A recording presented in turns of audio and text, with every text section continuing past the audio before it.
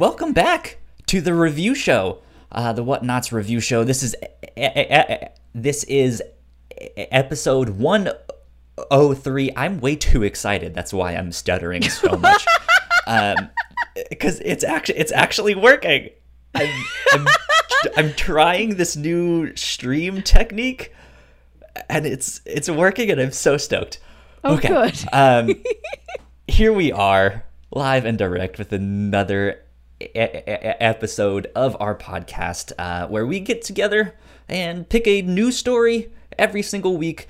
Could be a comic, could be a manga, movie, TV show, who knows. We rate it, we watch it, do what we have to do, come back here and talk about it. My name is Kyle Springer, and I am joined, as always, by Melissa Wilkinson. Yes. How are you? I'm good. I made a crunch wrap for dinner. Oh, nice. A homemade crunch wrap supreme. It was supreme. It had sour cream on it, which I believe is what designates something as supreme. I don't know if there's other qualifiers. That might be it. I don't know. That's what it means in my own mind. It just comes with like an extra condiment or two. Yeah, with less access to fast food, I have to figure out how to make it in my own kitchen. Well, there you go. I say that's a success if you got to make your own with that one. Besides that, how has your week been? It's same. I don't know. Same old. Sounds about right. My week was kind of blah. Yeah. Cleaning. Stuff like that. It's important. Okay, well, let's see. We are here to talk about volumes 1 through 3 of the heroic legend of Arslan. This is a manga that I've actually seen the anime adaptation of.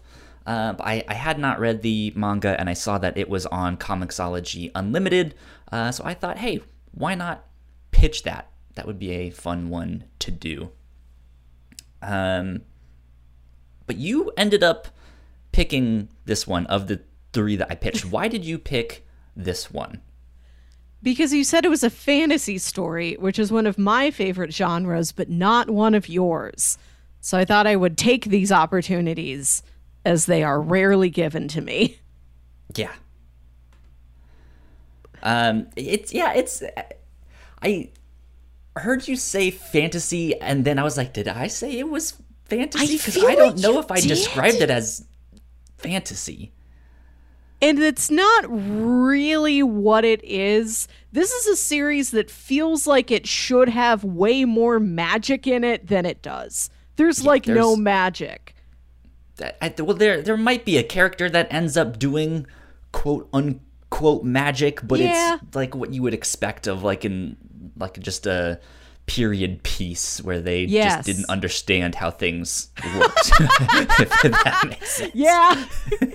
He's just a scientist, but nobody has that word yet. So he's a wizard. Yeah. Yeah. But I really enjoy this one, not so much for the fantasy aspects. I think this is as fantasy as it gets for me, really. I mean, well, that's not true, but yeah, it's not really fantasy, but it has the trappings of so many other things that go along with fantasy. Right. Yeah. It has knights, and it has big old battles and kings and princes and secret cults and who knows what, and there's all sorts of stuff like that. But I think for me, what really drew me to this story when I just happened to watch it on a whim, I was like, oh, these characters look like Full Metal Alchemist characters, which they were based off designs of the same creator. So I watched it and I was like, ooh, this is good. That they have the whole chess game thing going on here, where it's this coming of age tale about a prince, and he is kind of exiled from his kingdom, and then he has to figure out how to get things back. and stay alive. So it's an interesting one. It's more of a pseudo political thriller. Yeah. More action thriller. It's political thriller junior. Sure. Yes. Yeah. Exactly. So I enjoyed it a lot, and reading the manga, I think, seemed to go a lot faster than what the show seemed like it was doing. I've been talking a lot, though. What did you think? No, you haven't. No, I liked it. It is, like I said, I'm a big fantasy person, and even if the story doesn't totally get there, it is enough of other things that feel familiar to me that I was able to latch onto it. It is an interesting story. Like I like the way it does its tone. Like, it is a young adult story about a prince who's 11 when we start, and then he's 14 for most of the story. So it's like really approachable at that level, but then also they don't pull any punches when it's time for a battle scene or for some guys to sword fight. Like, there's a couple real brutal blows in this. Yeah, like, it can be gruesome, but then there's also these real heartwarming little moments. That's something I really appreciated about this book. It was really well-rounded. It did a little bit of everything and did it pretty well. Okay, yeah. That's kind of what I thought too. But yeah, let's do a synopsis, which I kind of already did. But we'll do a better one here. So, the heroic legend of Arslan focuses around a young prince named Arslan, who is next in line to be king, but he, for one reason or another, maybe just isn't feeling it, or feels like he's not going to be the king that his father wants him to be. Yeah, it's an important part of the story that neither of his parents seem to care for him or for each other. Yeah. His dad's just like, I'm going off to battle, me and my soldiers, and you stay home and train with the old vizier. And Arslan's just like, oh, okay, Dad. And he doesn't like training. It's boring to him. Like, he kind of wishes he could be the brave warrior, but he's not quite up to it, partially because there's nobody around him to really root him on that much. He doesn't have a great support system. Not really. But during that time from when we first see him to about when he's 14, I think you said it was 11 when we first saw him and 14 when we see him next, there is a war that starts. And there's a big battle that's about to happen right outside the like main city there, and this is about to be the prince's first battle. And they go out, they ride out to battle. Everything goes wrong. And basically the city is under siege, and the prince is exiled. Kind of like a just victim of circumstances. Yeah, like he's just left behind. Like he gets too far away from the main battle, and then the rest of the soldiers and the king and everybody just kind of lose track of him. And there's like one guy who's been appointed to like, I'm gonna watch out for the prince, and the two of them kind of get whisked away to safety somewhere else apart from the rest of the army. Yeah. And so he not only has to work his way back home, but just work his way at kind of regaining the kingdom that he belongs to, because it's in shambles, and there's betrayal, and there's all sorts of like weird secret villains. Who is this person? It does one of my favorite things in anime, where the bad guy is behind a mask. He has a like some like silver mask, and that's his name in this. They call him Silver Mask, just like Char Aznavour from Mobile Suit Gundam.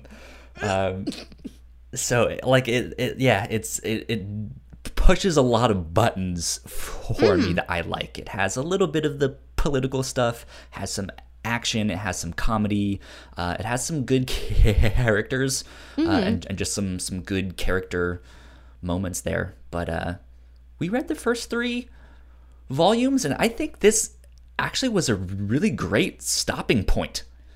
Yeah. For all of that. Fun fact, if you did not know, this is actually based off of a series of novels. I just read that. And I believe there was a manga adaptation created in like early 90s. But then the one we read is a much more recent adaptation. And the first 3 volumes that we read cover the first novel. Okay. Of that the makes books, sense. Harry's. I think there's, what does this say? Like 16 book series? I don't know where I saw that. Yes, 16. So, yeah, it just serendipitously happened to stop right at a good spot. I was like, oh, this is a good spot to stop. Good spot to be like, but it's also a cliffhanger. What happens next? Yeah. So, there we go. Do you have anything else to add? I think that's a good setup. Yeah. Cool. We will move on to a little bit of housekeeping then, and then we will get into spoiler territory and start talking a little bit more in depth about the book. So if you guys did not know, we have multiple podcasts here at the Whatnots. You guys can find out more information on our website, thewhatnots.com, or wherever you get your podcasts. Just type in the Whatnots, and all of our shows will pop up right there. My mind just went blank. Okay. Here's more stuff you can know about us. You would think after 103 episodes I would have this down. Yeah, we have other podcasts. You can listen to our chat show, The Captain's Log. You can listen to Crossplay, Kyle's video game show. Find all these podcasts. Find all these video feeds on YouTube. If you are listening to this as a podcast, wow, surprise. We record the video feeds too, usually, and we put those up on our YouTube page so you can watch us do these things. Yeah. And some of these we stream live. If you guys like what we do, patreon.com/thewhatnots is where you can support us for as little as $1 a month.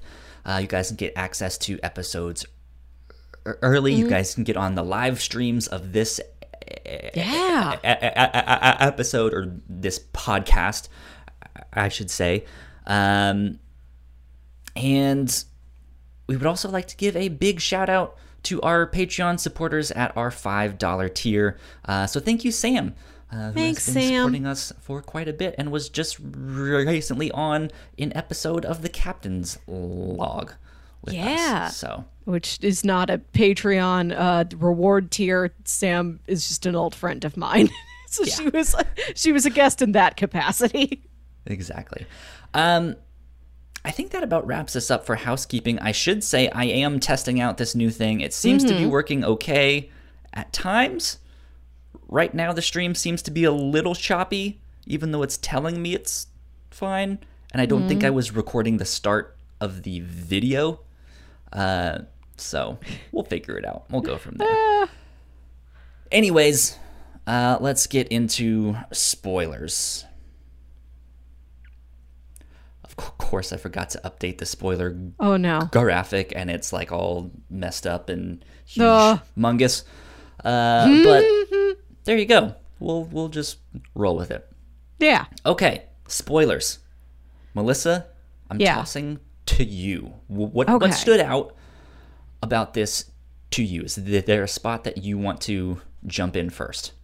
I want to talk about the big mystery, quote unquote mystery of the story, because you meet Arslan, sweet innocent little boy. He's worried about his dad's approval. His dad comes in. His dad looks nothing like him. Right. Yeah. He's this like big butch macho man with, just like mean looking face, just but not even like that. Like the fact that he's like a stylized macho burly king, and Arslan's just like a Hanson. He's just like a little teen idol boy. Like it's beyond that. Teeny it's like bopper. You look at it, it's like that cannot possibly be his real dad. Like that's the game here. That's why this guy hates Arslan. He knows that's not his son. And then when you meet the mom is also very cold and standoffish and doesn't hardly talk to either of them. And it's like, okay, all right. She's like... not in a mean way, but in a more like, I'm just distancing myself from this whole situation. Yes, she's not malevolent. She doesn't kind of, tease the boy or neglect him like the king does. But you're right, it is more distant. And so you're starting to get this picture put together of, okay, the queen had an affair. Her and the king are still mad at each other about it. He hates Arslan. She also has a distant relationship with Arslan, doesn't really know how to deal with him, even though it's been 11, 14 years. So you've got very quickly, you get that picture. And then I think one of the knights or like royal court advisors makes a mention to Daryun, I think. Is that right? Are you talking about the knight? That's the knight that is sent to be protecting. I knew it was there's so many assorted knights that show up and honestly get killed off pretty easily. But Daryun's the main knight. Like somebody remarks to him, like, would you say that the prince looks more like his mother or his father? And he's like, well, his mom. So you would say that the prince does not look like the king at all then. Okay, I want you to think about that. Yeah, he's just like, just hold that thought. Yeah. Hold on Keep to it that. There.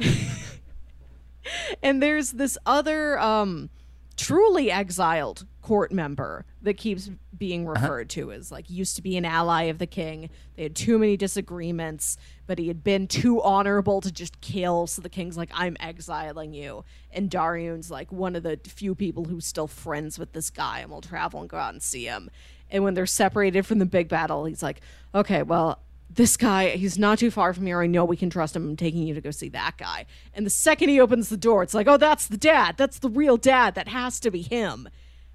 And then you don't get anything more about it for like the next 2 books in the series. For a series that was a pretty quick read, I was surprised that this story thread like got laid dormant so quickly and didn't get picked back up again. Yeah.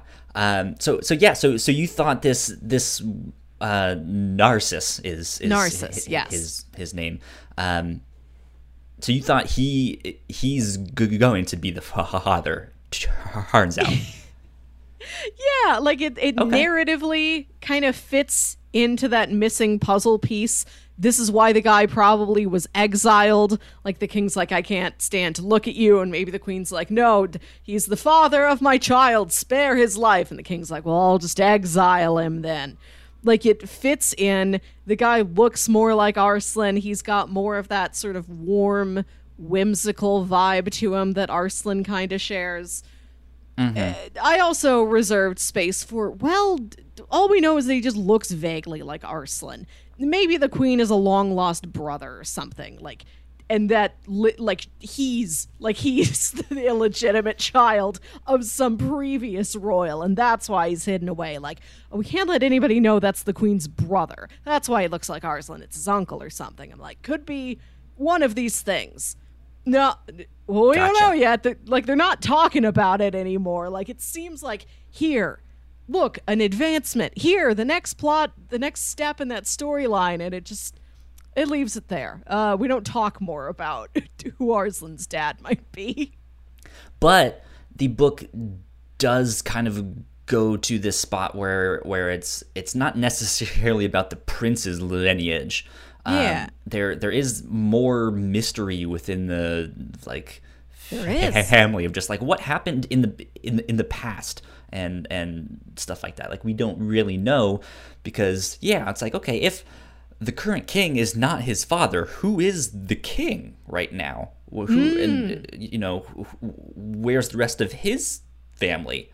And all of that stuff. And then by the end of these 3 volumes, again, spoiler alert, we find out that basically the main villain, Silver Mask, is the king's nephew.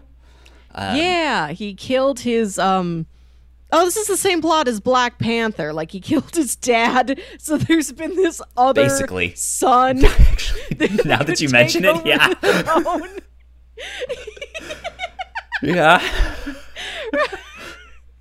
Except Didn't here even it's like think about that. An adult man and like a wide-eyed, innocent 14-year-old boy. These are our 2 opponents. Yeah. And maybe I don't remember, because it's been a while since I've seen the anime, so I don't remember what happens past all of this stuff, or like how it exactly all plays out. But like I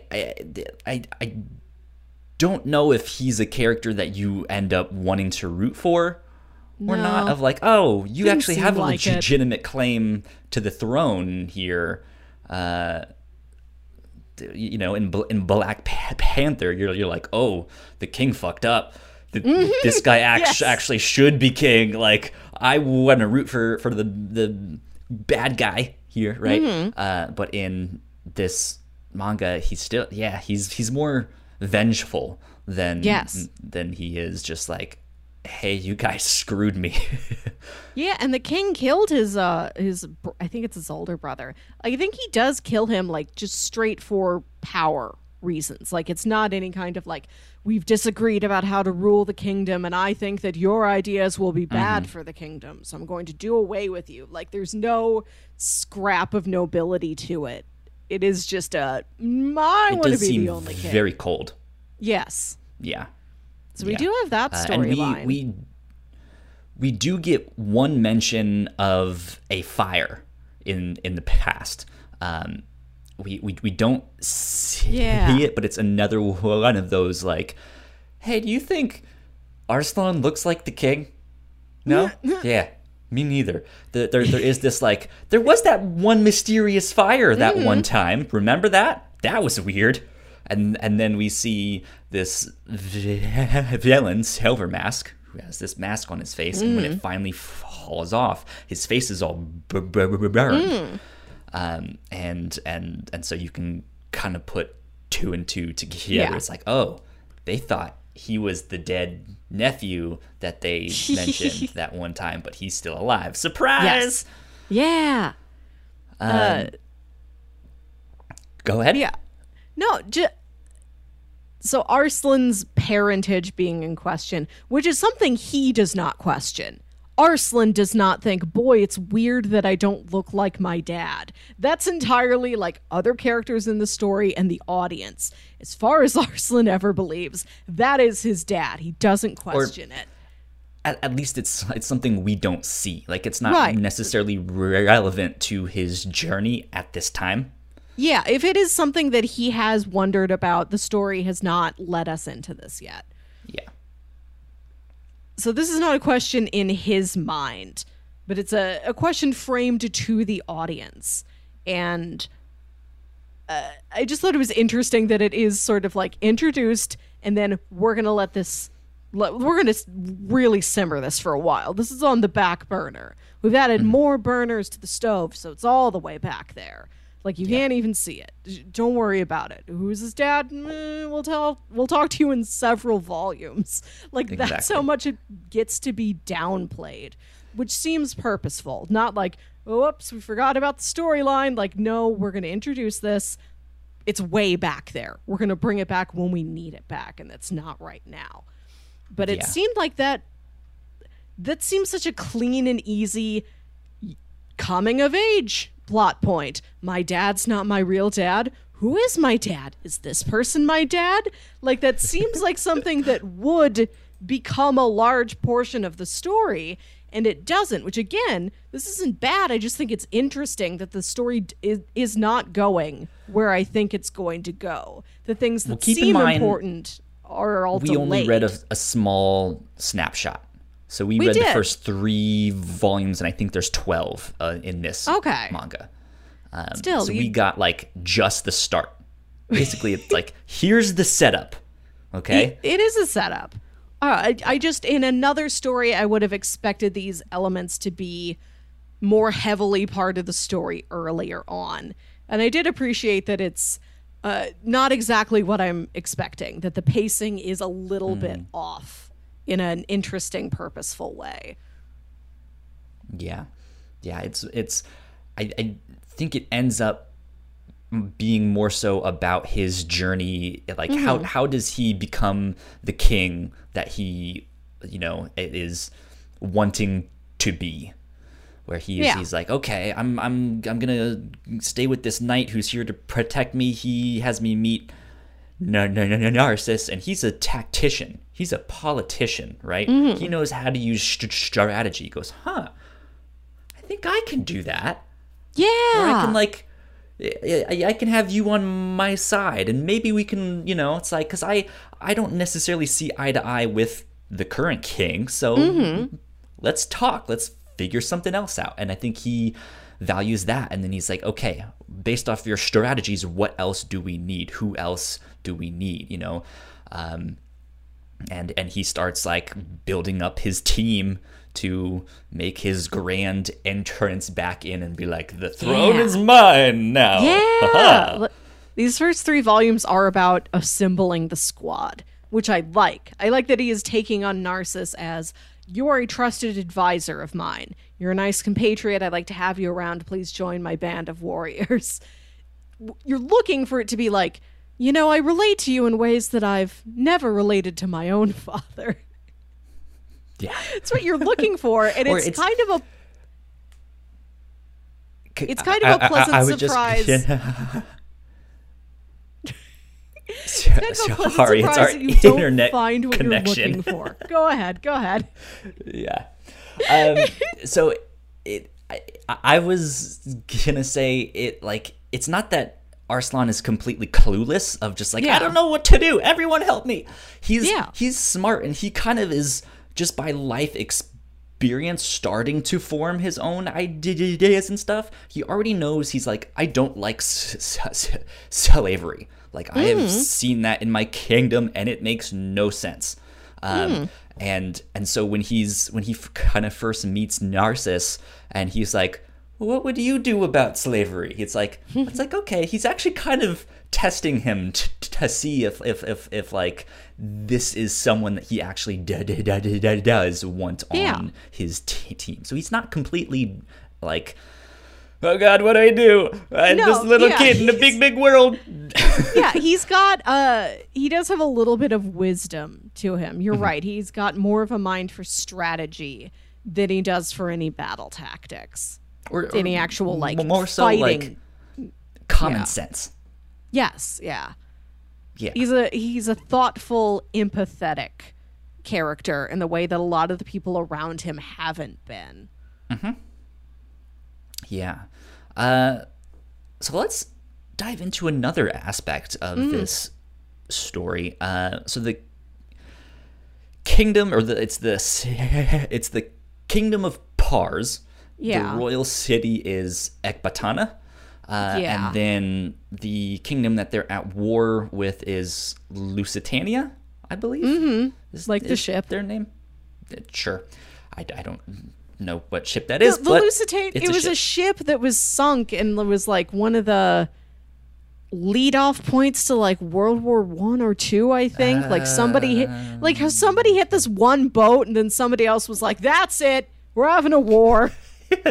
Everyone's invited. Come on now.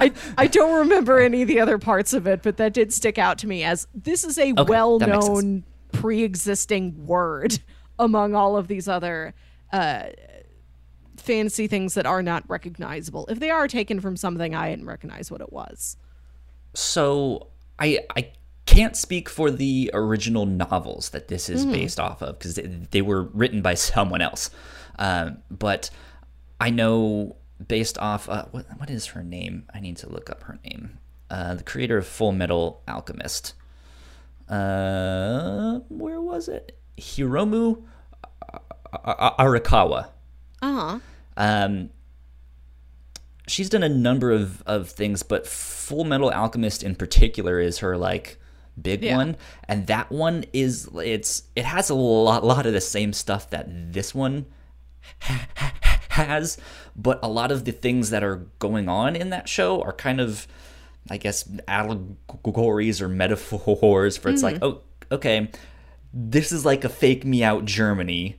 These guys are the Jews that they like persecuted and stuff like that. And these guys are those. All right, so I kind of see what's happening here, and I don't know if she picked this work because it had similar themes in that way, where she could be like, okay, this is kind of like the Persians.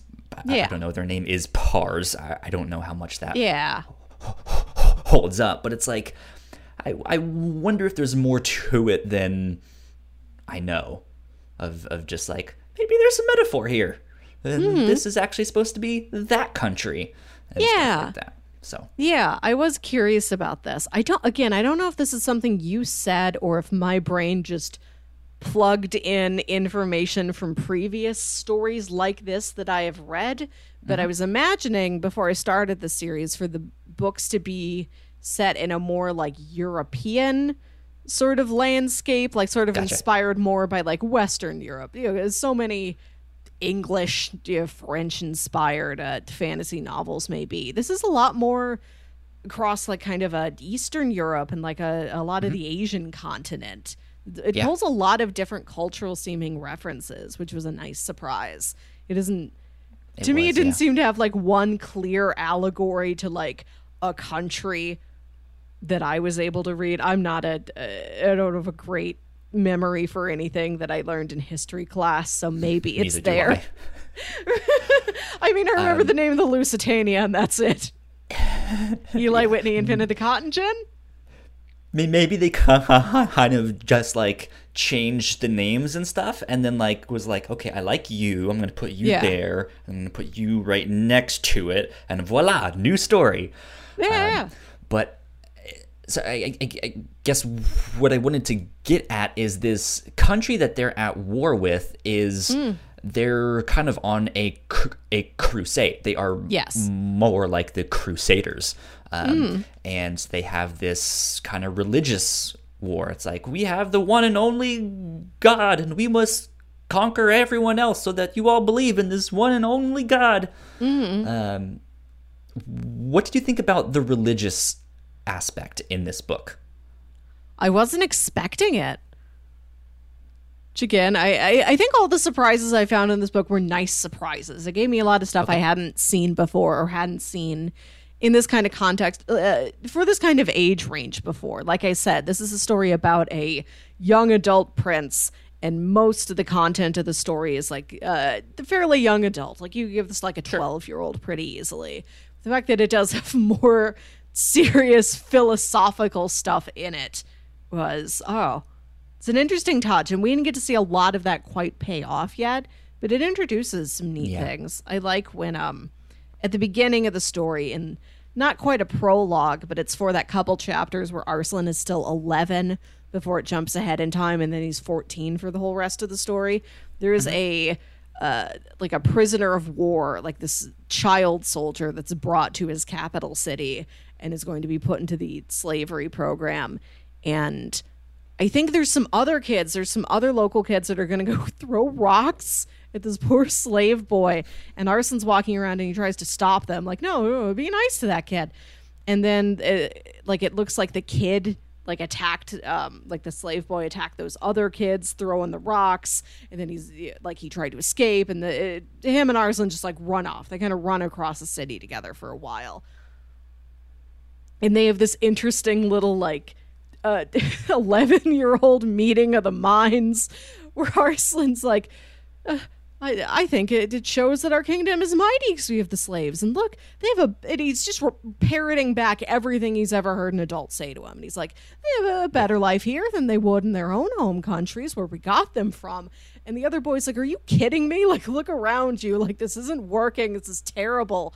And the boy starts talking about the religion from where he grew up and how it's like, well, the God that I live under would never allow this to happen. This God believes that we should love everyone. Except for the people that believe in the separate other version of the same God, like they're wrong. We can kill them.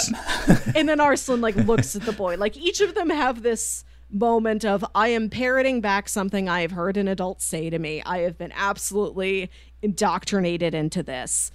And they have a moment where they like verbally saying it out loud to a new person who has not been aware of, oh, this is the way we live our lives. They kind of step back and, oh, does that make sense? Right, yeah. Which just I liked. That sounds weird when you say it out loud.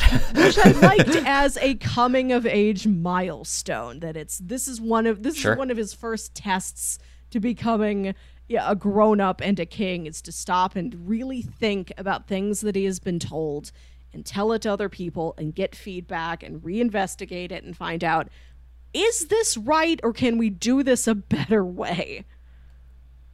Yeah. Yeah, it's not something that I think the book handles very subtly, but I don't think it necessarily needs to. Like it's on the nose with a lot of stuff. It's over dramatic in a lot of stuff too. Like there is the one guy on the front lines of the Lusitania people who's just like burn all of the books and the sacred texts like our God will, and he's just that guy turned up to 200. That guy, he's okay. So I don't want to say like I love that guy because he's a terrible person, but he's an interesting character.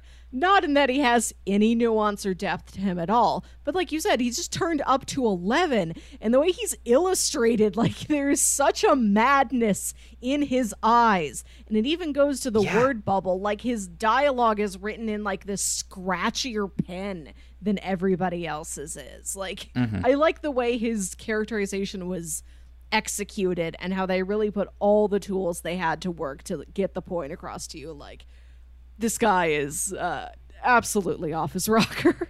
Yeah. What I just kind of realized is this is a story of opposites. Of like, you have the like mighty strong warrior king, and then the like small puny prince boy who's just like, I'm not good at fighting. And then you have the like the very cultured civilization, and then the barbarians, but the barbarians have religion, these ones don't, and it's just this like, you see these wild and crazy caricature like characters, and then you see like a relationship between Arslan and I don't know how to pronounce his name, it's like Etoile or something. I don't know, but he's the like small slave boy that you see at first, and then when we see him again, he's a Lusitanian soldier. Thanks for reminding me what his name is. I looked up the description of the story on Wikipedia, and it only gives you like the main 6 characters. Gotcha. I didn't have access to the other ones. I don't know how to pronounce his name, but Etoile. Yeah, something like that. But like, their relationship ends up being a lot more nuanced and a lot more subtle of just like, hey, you're actually someone my age that I feel on the same level with when I actually do put strategy out there or an argument. Whereas like when he's with Narcissus, he knows that Narcissus is smarter, right? Yes. But if he talks to Narcissus's servant, I don't remember his name, but he's just like... Oh, I just had it. Elam. I'm not sure, but it like when he's talking to him, he can just tell it's like, okay, you don't care about this stuff, so I can't really talk to you either, even though you're my age. And then there's this, like, I was gonna say like sibling rivalry, but they aren't siblings, but just this rivalry with someone on the opposite side. He's like, you're also my age. We don't believe the same things.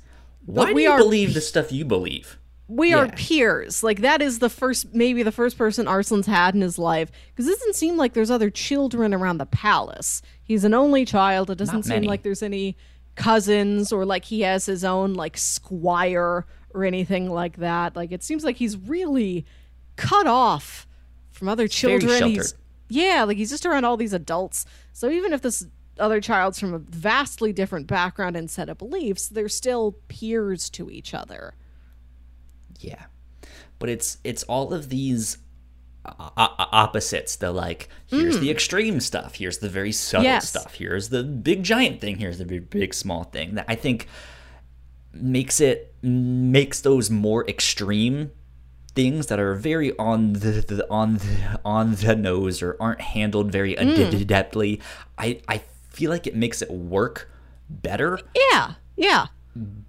Because they're not trying to say anything specific by just including it, but then it's the contrast of like, oh, okay, you can see the madness in this one dude, and then you can see on the opposite end, here's someone who's a lot more calm and stuff like that. And it's just like, okay, this is interesting to follow, and I think it makes for a lot of really complex dynamics.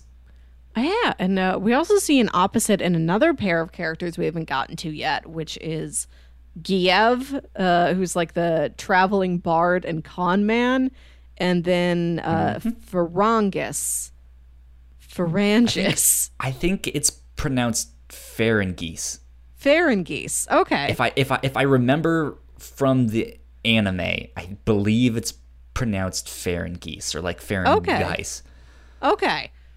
She is this, just like an acolyte in some sort of a kind of religious organization somewhere that is like, has ties to the Parsian royal family. Like, she's like a monk, like training somewhere. Yeah. And like, because like a donation was made to the monastery in Arslan's name, when like when things are falling apart, like one of the superiors like sends her out, like, you are our best warrior, we are going to send you out, like, go find the prince and keep an eye on him with all your warrior stuff we've taught you to do, like, this is what you should be using it for. She's something like that. Yeah. So you've got Giev, who is a con man. Like, he's all trickery, he's all lies, he's super suave, and he's all words. Like, he doesn't do much hand-to-hand combat. He's just trying to, like... poet. And he's just like, by the light of your beauty, it is this and that, and you like a dewdrop in the morning. Yeah.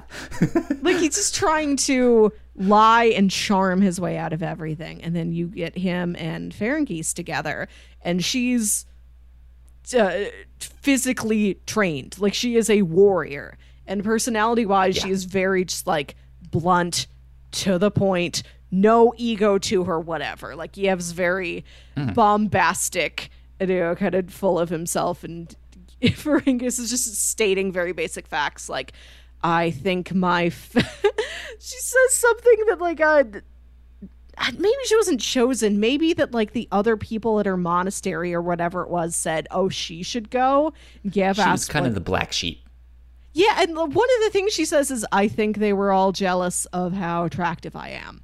And it's not a brag, it's just like a flat, basic statement. Yeah. And she is like amazing figure, wearing like this really skimpy costume. Like, picture like a fantasy pinup woman painted on the side of a van. This is what she looks like. So the fact that she says it is just this like blank, flat it might have been that why people didn't like me. She's like, but I don't know. I don't know.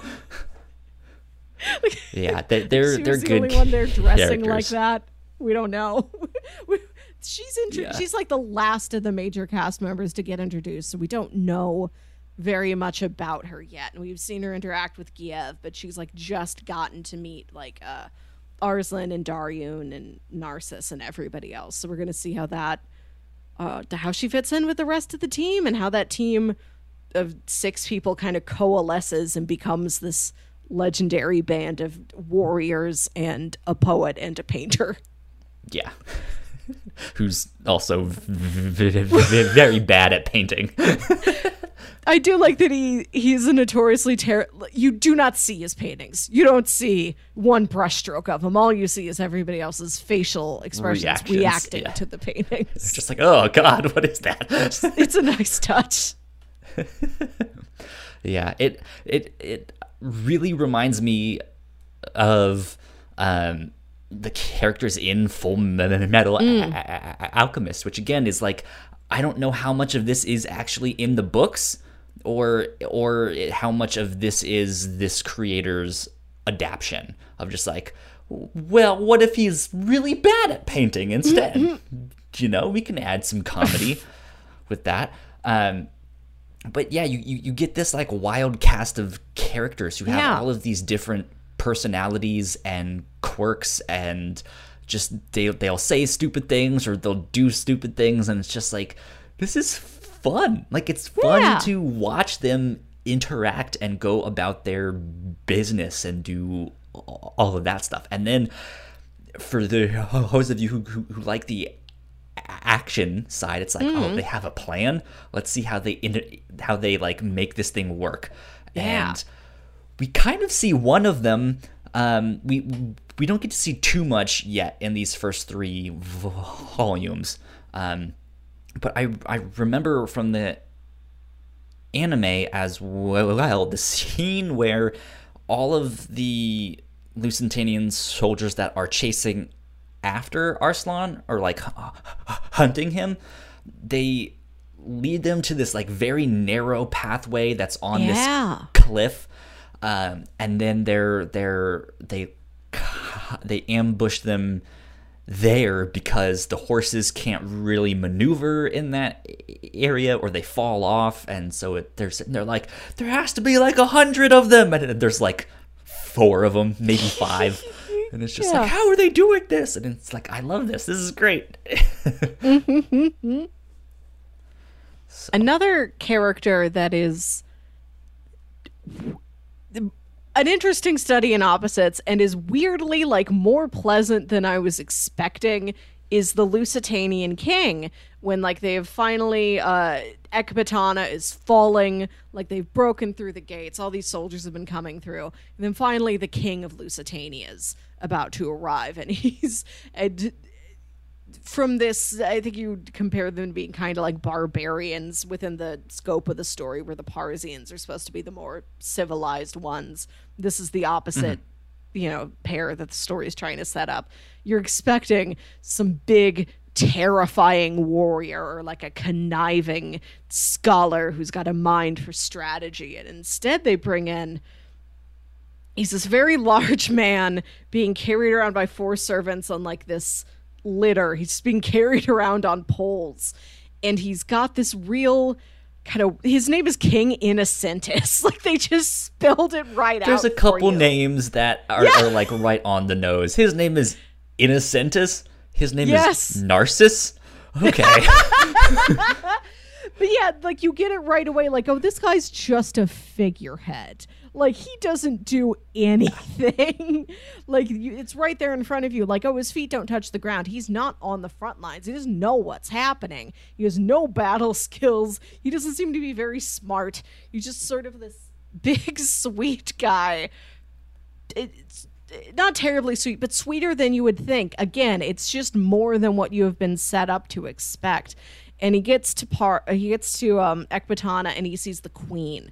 The queen who's been hiding away in the castle, and he falls for the queen, and he's like, well, if I am going to become emperor of all these lands, I think I need an empress. He's like, I'm still single. I can get it done.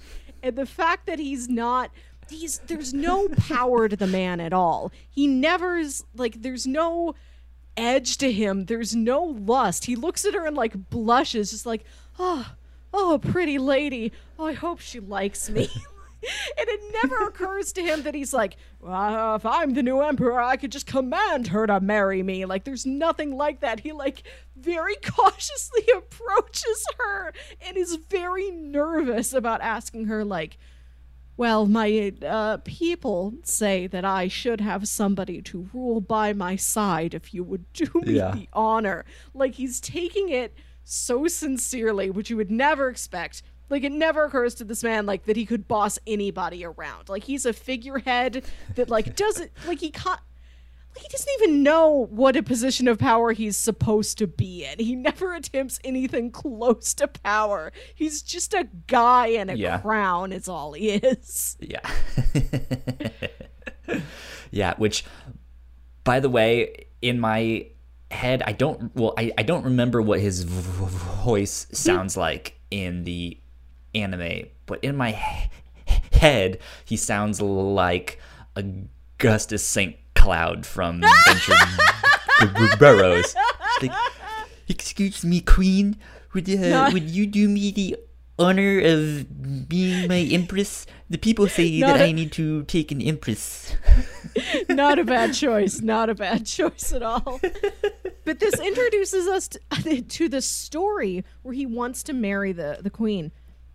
And, like, his brother is his royal advisor. He has some, like, people in his cabinet. They're all like, oh, you can't marry that lady. She's cursed. And they tell this story about how she was once, like, this happened to her before. Like, she was also, like, the prize of a kingdom that had been trampled. And she was supposed to marry this incoming prince. And then, like, the other prince killed his brother so that he got to marry her. And then he ended up dying. And then somehow she came to, the Ecbatana and she married this king. So all of these guys have this notion in their head, like, oh no, this lady's cursed. Like, the last kingdom she was a part of fell. This kingdom is falling. I mean, we are destroying the kingdom, but, like, this lady seems like bad luck. They're like, the king, he can't marry her. We don't want this woman as an empress. Yeah. Someone talk him out of it, which is a really neat story twist. I haven't seen that before, of just, we think this lady's a bad luck charm. Don't do it. And this is introduced just briefly enough, and we don't hear her side of the story. We don't know what Queen Tahamane, what her perspective on all these events has been. She's very closed off to other characters and to us as the audience. We never get to see, like, a real peek inside of who she really is. So this plot thread kind of leaves it open to where, is this urban legend? Is it all these men just being mean to this woman? Like, all these things fell apart around her. It must be her fault. She's cursed. Like, is this all, like, hearsay and panic and prejudice? But there's this, like, little open area of, well, how do we know she isn't magic? We've no proof to tell us otherwise. Is this when the story is going to start pulling out magic things like, she is cursed. She is a sorceress. Like, we don't know. She could be anything. Like, we get so little of her. Yeah. Yeah, there is more stuff with their relationship. This, the Lusitanian king and Princess, or I guess Queen Tahamane was Tahamane? her name. But, yeah, something like that. That's one thing this book, I think, goes to, like, level 11 and just is unapologetic for. All of these names are incredibly difficult to pronounce and say, and it's just like, could you not have picked a name like Tom? King Tom. That's fine. Right. Something like that is great. Like, I'm not a Game of Thrones person, but looking at it from afar, I appreciate that there are breaks where we have all these fantasy names, and then it's like, we know your brain needs a break. This guy's just named Jamie. That normal name you've heard of. Yeah. No, but, like, I actually really like that they don't go easy on you. Yeah. Which, I mean, it sucks for me, who's terrible at remembering names, and I'm just like, Tom, what was his name? I don't know. But like, I like that they do that, Because again, there are certain things in here that is just very blatant and very on the nose of just like, oh, these guys are like a stand-in for the Crusaders. And it's like, but then there's all like the complexity of these names, and there's all this terminology. Like, it's not just your normal knight and squire and this. They have their own words for that. And I'm just like, I like that they're doing that because I feel like I get more of their culture. Yeah. But at the same time, man, I am struggling to keep up. When those terms are introduced, it just with like a little asterisk over to the side in the margin telling you this is what this term means. Which, as the story goes on, I really wish there had just been a dedicated at the beginning of each volume. Here's a glossary page. So you told me this once. It hasn't come up in a couple chapters. I don't remember what it means. You didn't remind me of it. I don't remember all these different levels of like, well, this is a cavalry knight and this is an infantry knight. It makes sense to me that this series is adapted from a novel. Because I think in a novel, it's easier to do jargon like this because you're getting narration like within a character's head. True. Like, it's easier to use terms like this over and over again and like really drill them into like the reader's brain. You're going to keep seeing this term. Like, it's easier for you to grasp it if it's got that kind of repetition and like narrative structure to it. But when it's only coming up like occasionally in dialogue, like I couldn't keep track of it. There's a certain density of a certain density within the novel of just like, you're gonna see these terms so much more, whereas in a manga or a comic, it's like, well, you'll probably see them a lot, but still just not as much, and so it's just that much of just like, okay, keep up, you have to figure it out. But yeah, I like that stuff, but it is unrelenting. Yeah. And then something I actually wanted to go back to kind of was something else with the religious stuff, but more so on the slaves. Like, I think what happens with the slaves is really interesting. There is a scene where the Lusitanian army is like surrounding the walls of the city, and they're all chanting in they're chanting in unison, calling out to the slaves like, hey, fight with us. If you convert to our religion, we will set you free. You will be a normal person. You can get a job. You can have a family. Just be with us, right? And it works. It basically sets the city into chaos, and it helps get the soldiers on the inside. But once the soldiers are on the inside, they still keep the slaves as slaves. Yeah. And it sucks. And it makes for this moment then where the same thing happens again, but to the Lusitanian soldiers, where they're sitting there like, hey, you promised we would go free. What happened to that? You promised us money. Like, you promised us all of this stuff. Where is it? We want it now. Like, and so they start to rebel and fight back, and it's just like, oh, okay, well, maybe things aren't as good on the inside as we thought they were. Okay. But I really like moments like that because I think at the end of the day, this book is this kind of back and forth cat and mouse chess game of like, okay, we make this move, what happens next? Yeah. Okay, we're going to make that move. It's like, well, okay, because you stepped there, this thing is happening, which then forces us to do that. And, it's just like, I like watching all of that unfold. And I think this comic does a great job of explaining it all. Of just like, in very simple terms, here is what is happening. Which I'm sure you could find a lot of similar stuff in something like Game of Thrones. Mm-hmm.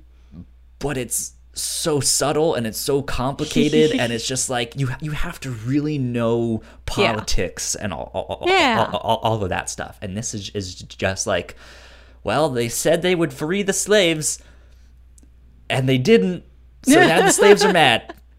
The end. Like, I can understand that. This simpleton that I am. And again, like I said, I think this is a good I'm going to keep using the word fantasy even if it's not exactly the right term, because this sort of medieval historical battle goes along with fantasy a lot, and with young adult, like, coming of age tales. I feel like you don't maybe get as many of those in non-fantasy historical dramas.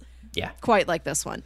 It is a good story for a younger audience. Not too young, but like I said, this is like a good, like, middle school level story. Mm-hmm. And that it does have a cat and mouse game that is a little bit more simplified. A leads to B. There aren't tons of threads for you to keep a hold of.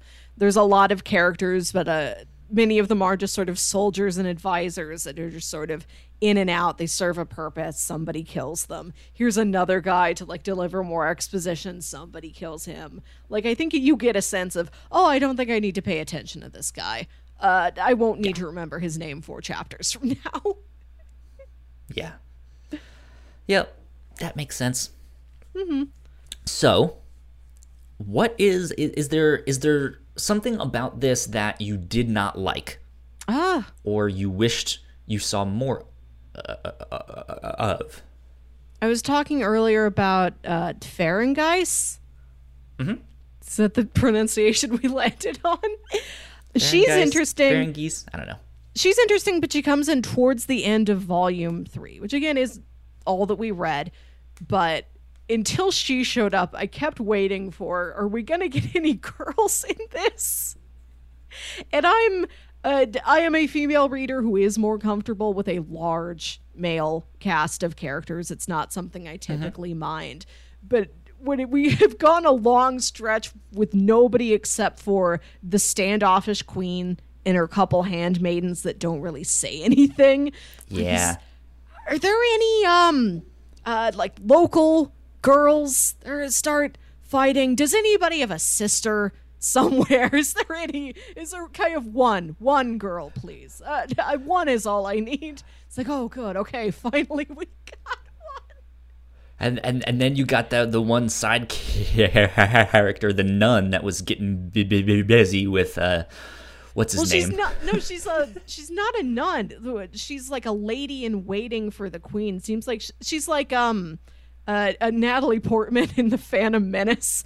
Like, she's just wearing the sort of headdress thing that looks vaguely like a nun, but she's just like part of the queen's squad.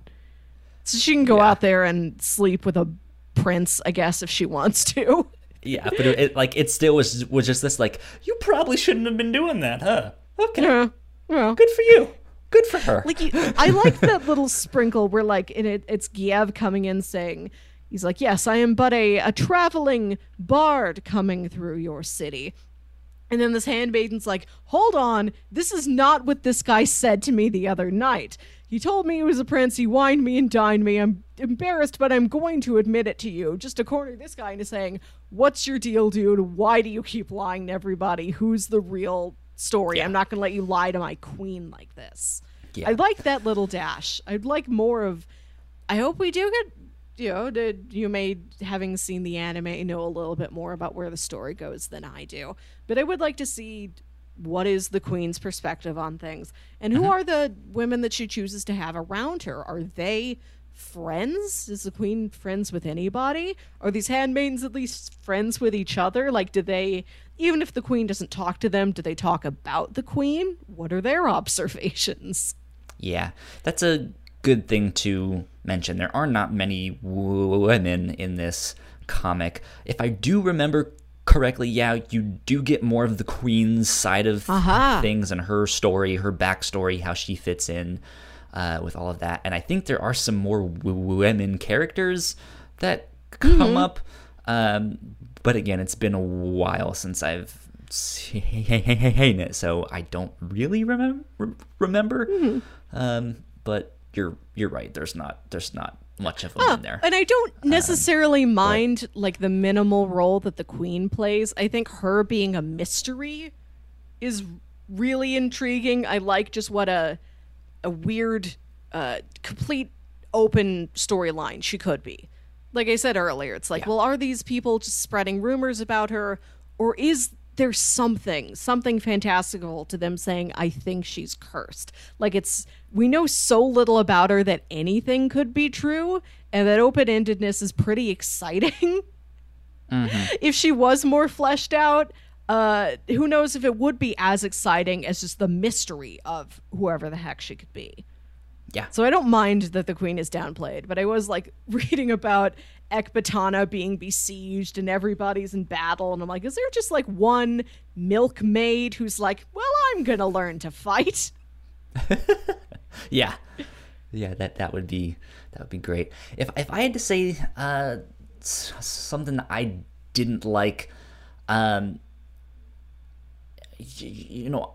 honestly, I think this moves faster than I would like. I kind of want to spend more time with the characters because they are really funny and they're fun to be around, but there's so much happening that you kind of jump around from thing to thing a lot, and that can be a little bit jarring. It's not bad, but it makes for a story that's really exciting, but I think I just like, give me more moments like this scene where Arslan runs into Itule or whatever his name was at the stream, and they're talking, and he hands him that Bible.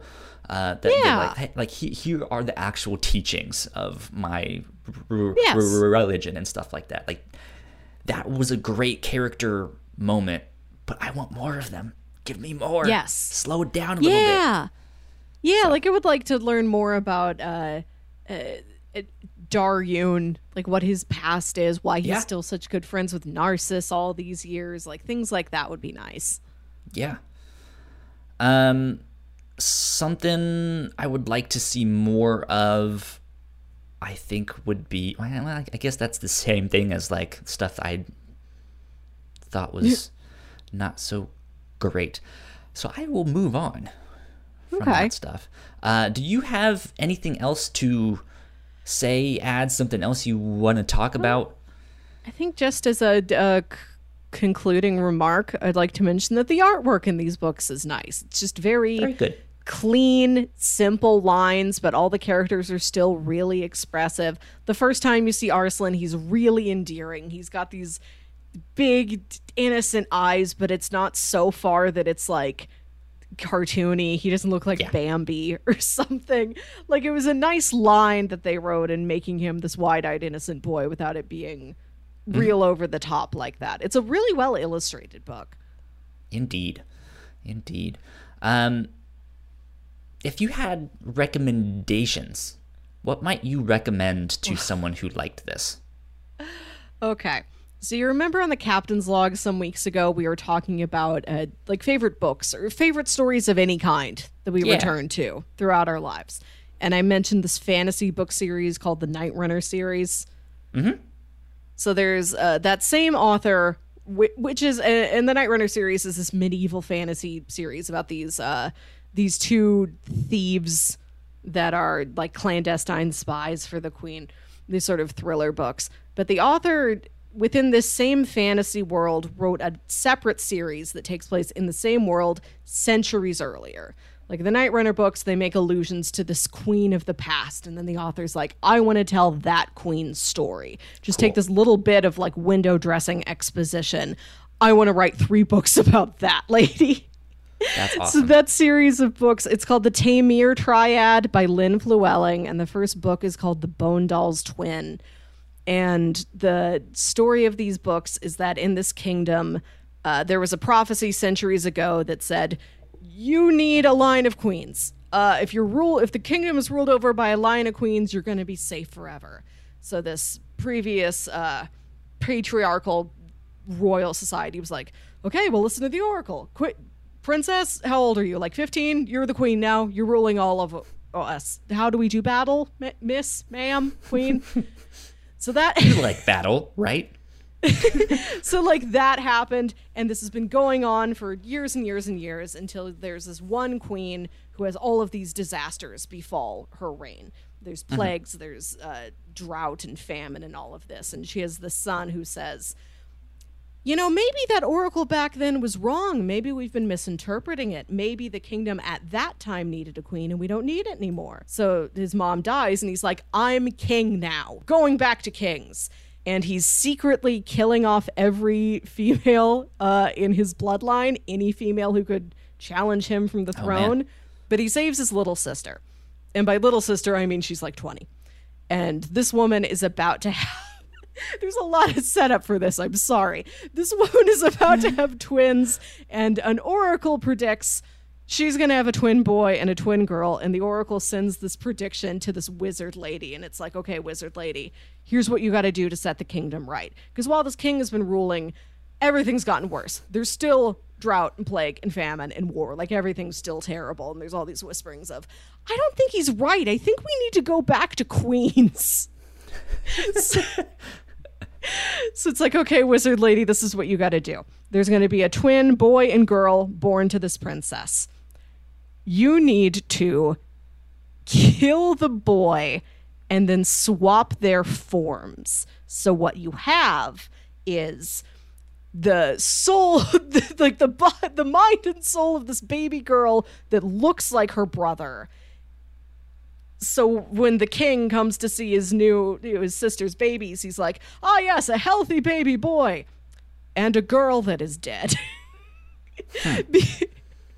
Because they know that this king, like, he spared his little sister. He would not spare any daughters she had. Like, his sympathy for her only went so far.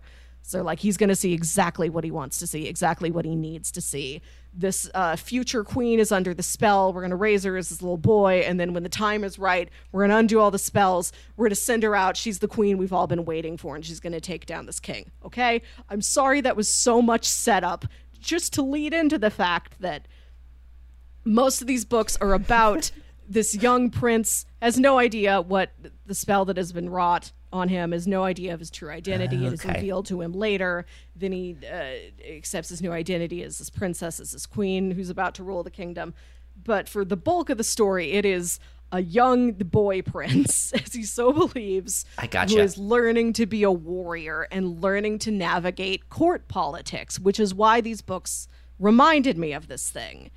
It's like him. He's got a squire. He's with all these other royal and noble boys, and they all have squires. So it's just a bunch of boys going through like sword training together and horseback riding together. And we're going to learn battle strategy. And we're going to, push the wooden ships across a big map of the kingdom. And we're going to figure out how to wage a war, because war is still going on. And everybody's so excited, like, my dad says I might get to join him in battle once I turned 15. It's stuff like that.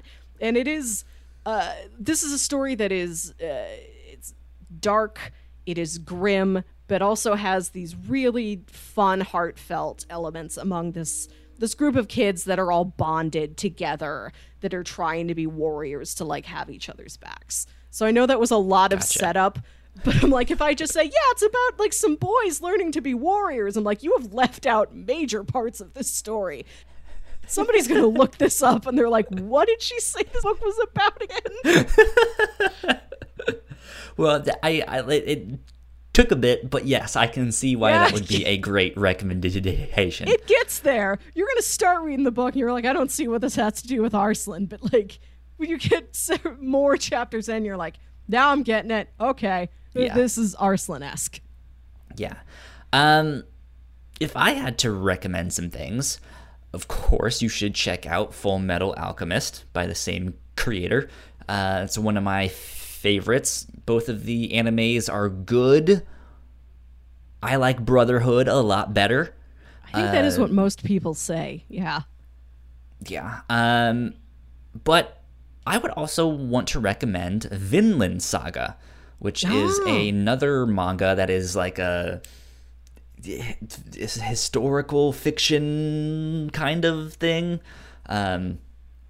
It's based around the Vikings and kind of like the fall of the Vikings and stuff like that, like the establishment of, I'm not from across the pond, so just like all of those English countries and stuff like that.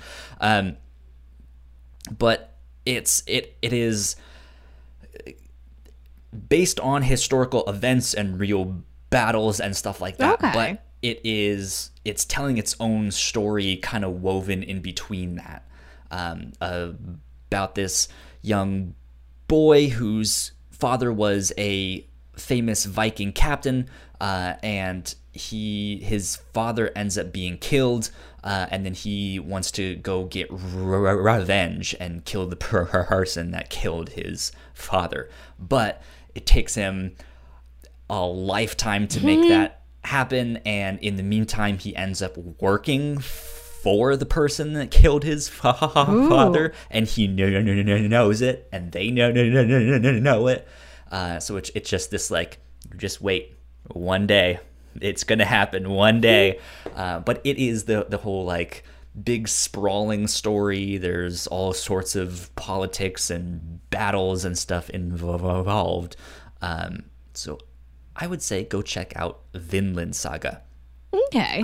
I've read the first couple of volumes of that. We actually covered it on an old episode of the Whatnots podcast, which was like the first iteration of this show, of the review show. That's on our website. I don't remember what number it was. I think it's in the 90s. Something like that, so you guys can go find that there once you've checked it out. But that was good. That was one that I've been like, I need to go back and finish that. You've mentioned it before, yeah. It was good. So that would be my recommendation. Melissa, next week, we are doing part 1, if I'm not mistaken, of our watch through of Mr. Robot. Yeah, this is our next series. We did all of Venture Brothers across 3 different episodes, and we're gonna keep doing this for the foreseeable future. Mr. Robot's our next show, and we're gonna do an episode on season 1. Just one podcast episode per season is how this one is working out, because these seasons are a bit longer. Yeah. So that should be a lot of fun. That is what we will do for next week. But Melissa, it is your turn to make the pitch for what will happen the week after that. So because we have a little bit extra time, I have slightly longer pitches, but... Okay, so I have 3 film series. We have a set of 4, a set of 3, or a set of 2. So, depending on how much spare time you think you're going to have over the next 2 weeks, how far along you've watched in Mr. Robot, you can pick the amount of movies that feels right for your schedule. Sounds good. Okay.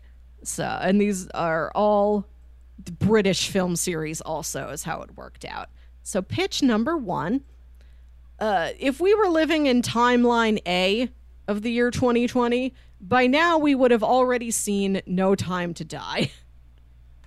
But now we're not going to get to see No Time to Die until November. But I figured we can live vicariously. We can still spend some time with our old friend James Bond. Let's watch all his movies. Not all his movies to date. All of Daniel Craig James Bond's movies to date. I thought, since we're not going to see No Time to Die until later this year, where Rami Malek plays the villain, star of Mr. Robot, we can watch the James Bond movies and Mr. Robot real close next to each other and pretend like we're watching No Time to Die. Okay. Fair enough. Good stuff. So pitch number 1 is the Daniel Craig James Bond movies. This is Casino Royale, Quantum of Solace, Skyfall, and Spectre. Cool. Pitch number 3 is a more loosely collected series of films. This is not a shared narrative, but it is a shared creative team. This is what is known as the Cornetto trilogy.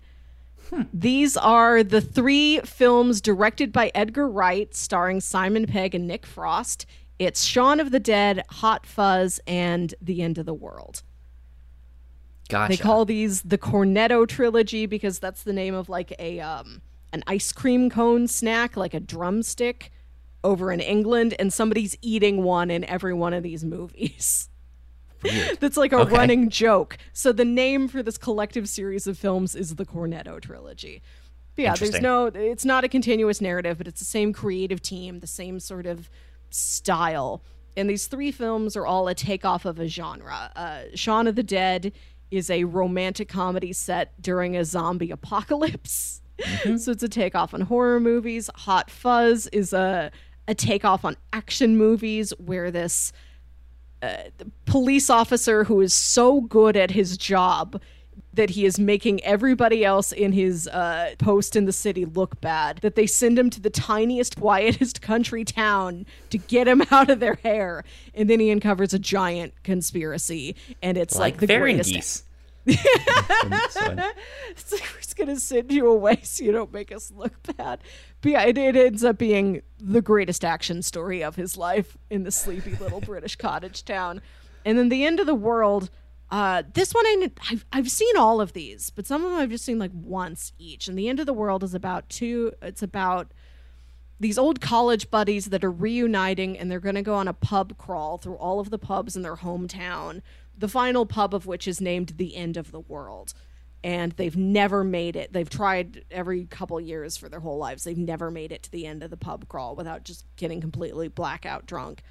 Right. But they're dedicated. They're like, we're going to get to the end of the pub crawl.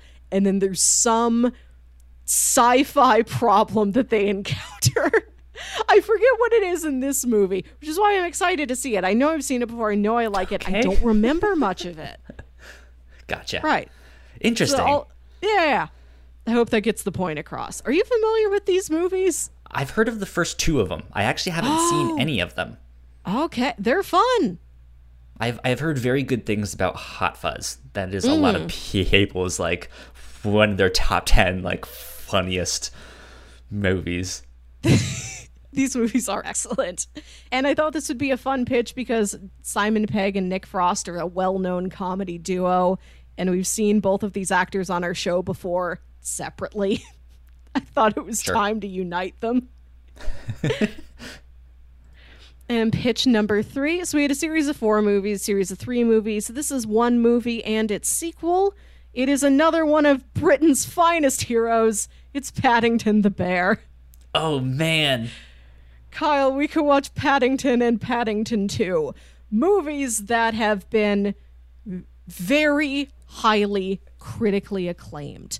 Like, I have not seen any of these yet. I don't know what the situation is, but everything I have heard from everyday people and from like film critics of all kinds are like, these movies are excellent. I think Paddington 2 came out in like 2018, and it was on so many top 10 lists at the end of 2018. I think it is one of the highest rated movies to ever be on Rotten Tomatoes. And I need to know what the heck the story is about these. I'm right there with you. I think that is the one I need to pick because we gotta find out what Paddington is. Either, and I just everyone is just they speak like the Lusitanian soldiers, like he's the best.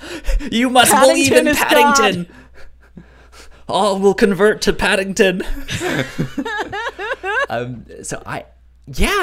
Let's watch both of the Paddington movies. I've been wanting to pitch these for forever. Same. What are they? How are they this good? Like, I remember seeing the trailers. Why is Gamora? I remember seeing the trailers. I'm like, this looks cute. This looks really charming and like a fun time for the whole family. And then to find out this is one of the greatest films of the 21st century. Yeah. Cool. I'm excited. Yeah. I'm excited to check these out because these are not something I would normally go see or pay attention to. And it just, it was so strange to hear so many people just being like, but no, these are actually really good movies. And I'm just like, okay, I believe you. And it just kept happening, and it was just like, God, what did I miss out on?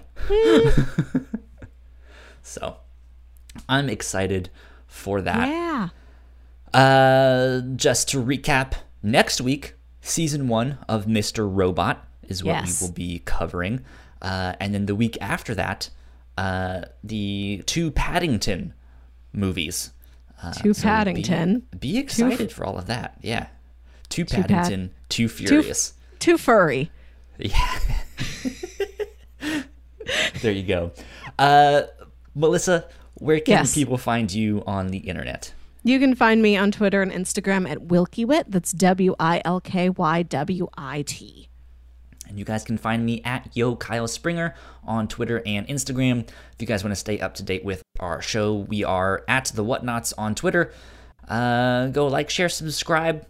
Go follow us on Twitch, twitch.tv/The Whatnots. We could absolutely use your help on that. Yeah, tune in with us. Because we don't have very many followers on there. So go help us out. We would appreciate that a ton. But with that said, this has been episode 103 of the Whatnots Review Show. We will see you guys next week. Bye. Bye.